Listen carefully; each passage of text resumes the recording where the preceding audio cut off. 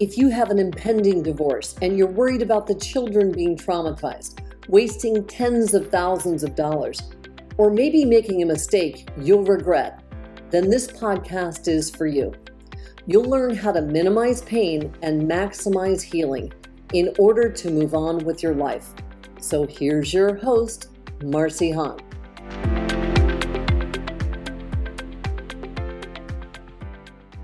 Hi, I'm Marcy Hahn. This is Divorce, What to Expect. Today I'm joined by Sam Husko, founder of SGH Wealth Management in our Metro Detroit region. Sam has been an active investor since 2004. He earned his Certified Financial Planner designation in 2005 and the Chartered Financial Analyst designation in 2009.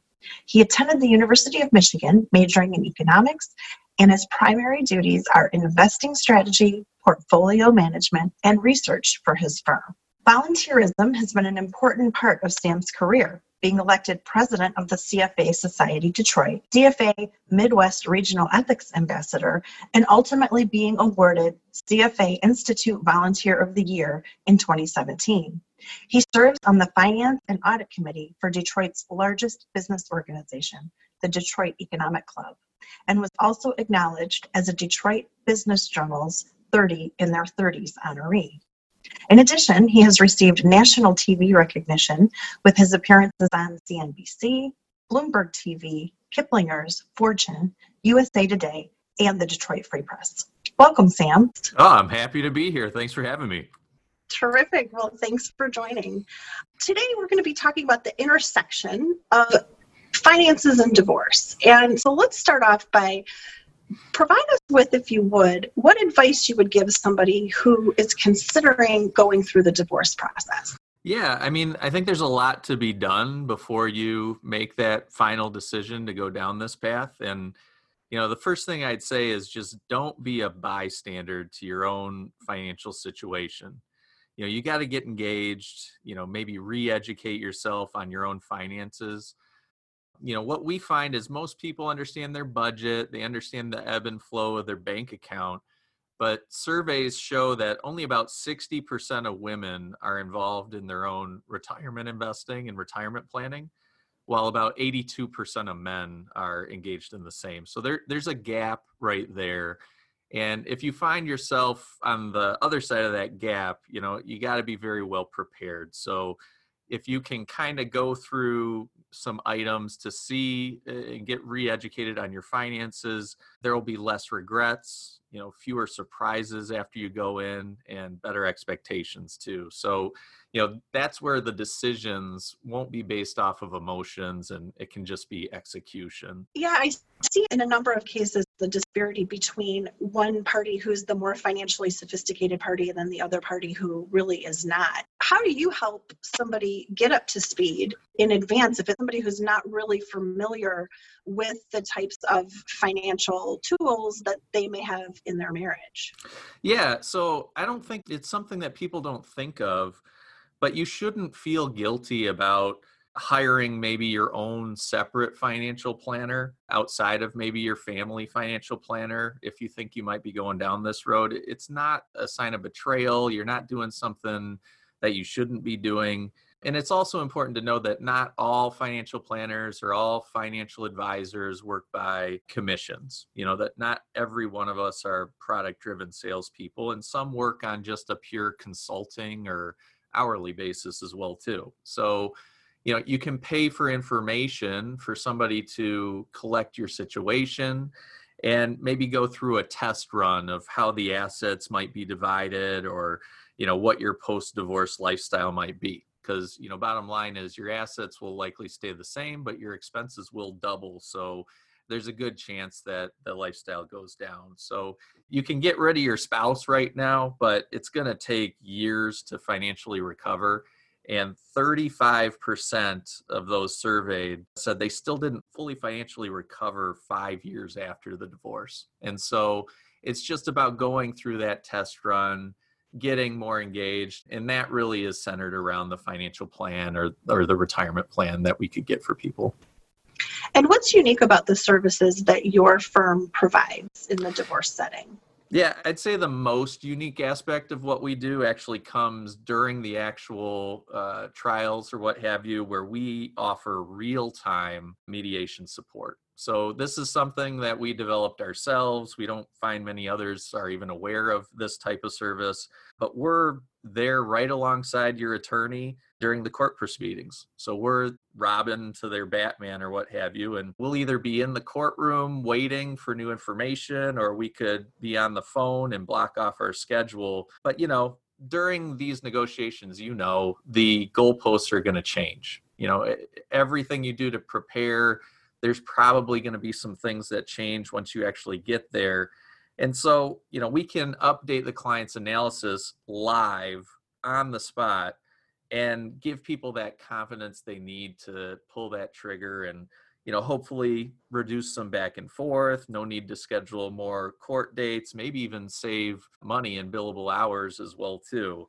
And we just find that, this is a very emotionally charged time. It could be the biggest decision that a lot of these people make in their life. And to have somebody to verify everything from a financial standpoint while it's happening, it just gives people the clarity and confidence to know that they're making that best decision. So, can you provide us with a specific example from a case where your analysis really helped the client and what that impact was? Yeah. I would say we get the most of our compliments from attorneys, just being able to end this whole ordeal on a more positive note, knowing that, the clients are getting confident about their next life and, really getting out of the Excel spreadsheets as well, too. I think one of the things that we take to another level is just how to communicate this really complicated topic. And so just simplifying things and clarifying things is something that, we find we can bring another level to. But getting into the weeds, we had a client divorce last year. Husband and wife had a pretty big age gap, and the husband was over age 60 and the wife was under age 60. And in a negotiation, you might see that retirement assets, they line up and you can just split them right in half in a lot of cases. However, the wife needed to produce income right away. And a subtlety between, say, 401ks and IRAs are 401ks sometimes have provisions where you can get at them before the age of 59 and a half. And they also have loan abilities as well, too. So it didn't change the negotiation at all, but it really, really helped out our client to ask for the 401k assets as opposed to the IRA assets, because otherwise she wouldn't have been able to tap into those for years, which would really have hurt her post-divorce financial plan after that point. Well, that's a great point. Have you been involved in cases where there's an alimony or spousal support component to the settlement, and or a situation where the assets have been divided in a different way than 50-50 so that the spouse that would have been entitled to spousal support is essentially not going to get spousal support. They're just going to get a larger percentage of the overall marital assets?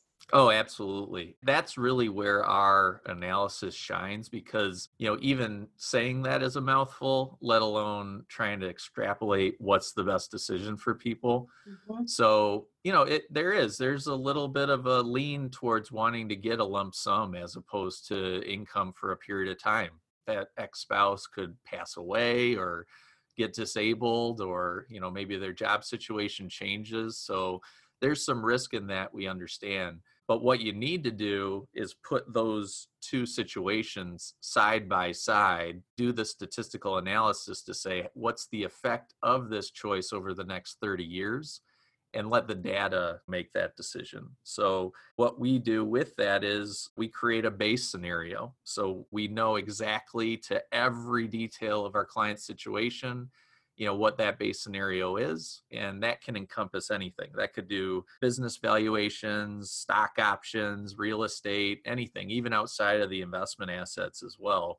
And then we just simply do that head to head. If you took the lump sum, here is what the Monte Carlo statistically back-tested analysis says that you could live off of in your new post-divorce life. And as opposed to that, if you took the lump sum, here's what that, again, simplified post-divorce income looks like in comparison.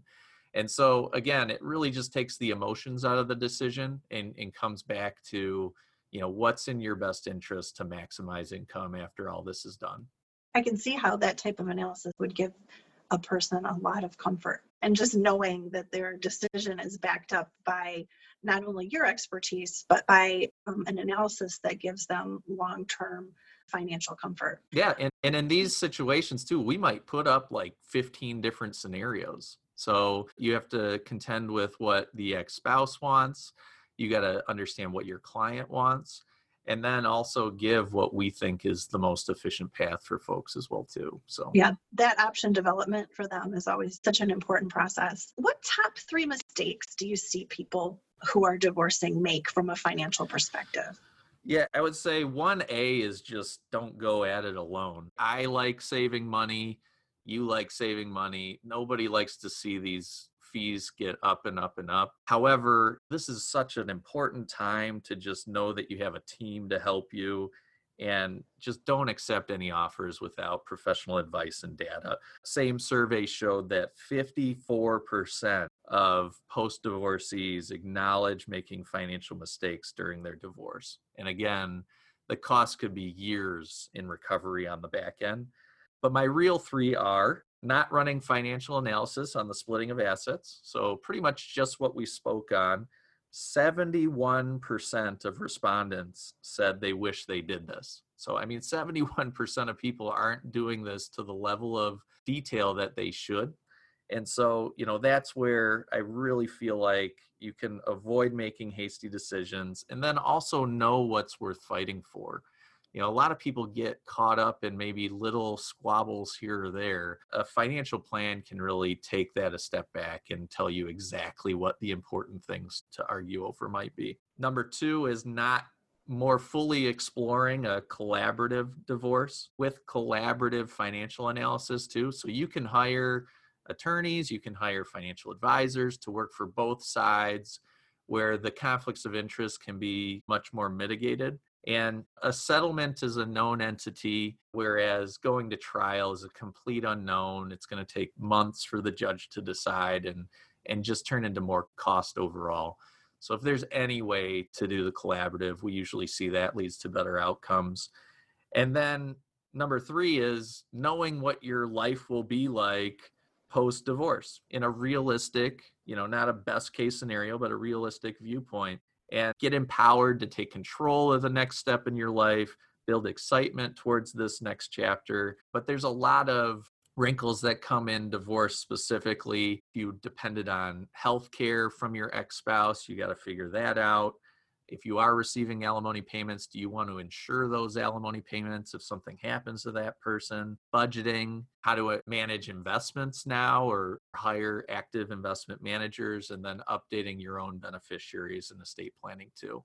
So there's a lot of specific things to this field to make sure that you get after divorce is over. Those are great tips. I see so many clients look at their budget and have a view of their budget that is just not realistic. And it can be really hard to adjust expectations because there's so much emotion that goes into the fact that your life is changing from a relationship perspective. But then when they actually start to see on paper what that's going to mean for them with the new budget post-divorce, it can be a real challenge to get the clients to wrap their heads around something realistic for them going forward. And so I know that your analyses have really helped clients understand what's real about their finances, what they can afford and what they can't afford, and finding creative ways to meet their goals and at the same time trying to find a way to heal is a real challenge. How has COVID impacted the advice that you're giving to your clients? Yeah, I would say, well, first off, I don't know if divorce is contagious, but there's been a 25% increase in divorces in China since COVID. These times can bring up conflicts that couples have never had to deal with before. And, hopefully if this thing goes away, might never have to deal with ever again. But it feels very serious now. And so I feel like there's probably a little bit of a quiet before the storm. And once things get back to normal, we probably will see a rash of divorces. But, how that trickles down is mainly through the legislation that passes due to these events. So there's the CARES Act. It's our responsibility to stay on top of all this legislation and understand the subtleties of how it's going to change, advising our clients or what have you. Even before COVID, though, back in January, there was legislation passed called the Secure Act.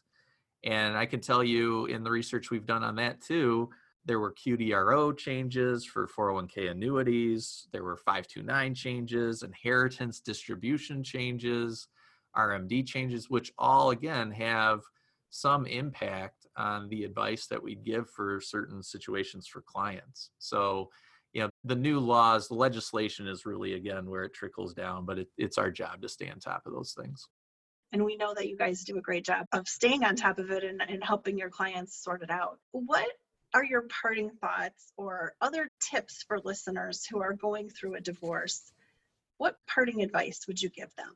Yeah, I'd say it's not the strongest or the smartest that survive. It's those that are most adaptable to change. So keep that in mind. This is going to be one of the biggest moments of change in your life. And so keep in mind, it's not about intelligence. It's not about who's the stronger, harder negotiator. This is about who's going to adapt to this new situation the most efficient and fast way. And so first off, do not beat yourself up over not being a part of the finances up to this point. That's not going to be helpful, but this is not beyond. You can learn all this stuff. You can relearn all this stuff, but it is going to be very important to have the resources and the team behind you to really, get yourself up to speed with things so that you can make these decisions soundly and move away from the emotional decision making, which is not easy. Nobody's saying it's easy, but don't wing it. You need to have every decision you make be backed with some sort of data or analysis, because the extra effort that you spend today will save you years in your financial recovery thereafter. No question. Well, thank you so much, Sam, for sharing your expertise with us today. We really appreciate your participation. And that's it for today's episode. And until next time, be kind and be true to yourself. So that's it for today's episode of Divorce: What to Expect. Head on over to iTunes and subscribe to the show. One lucky listener every single week that posts a review on iTunes will win a chance in the grand prize drawing to win a wellness retreat in Hawaii. Be sure to go to divorcewhattoexpectpodcast.com and pick up a copy of Marcy's free gift. And join us on the next episode.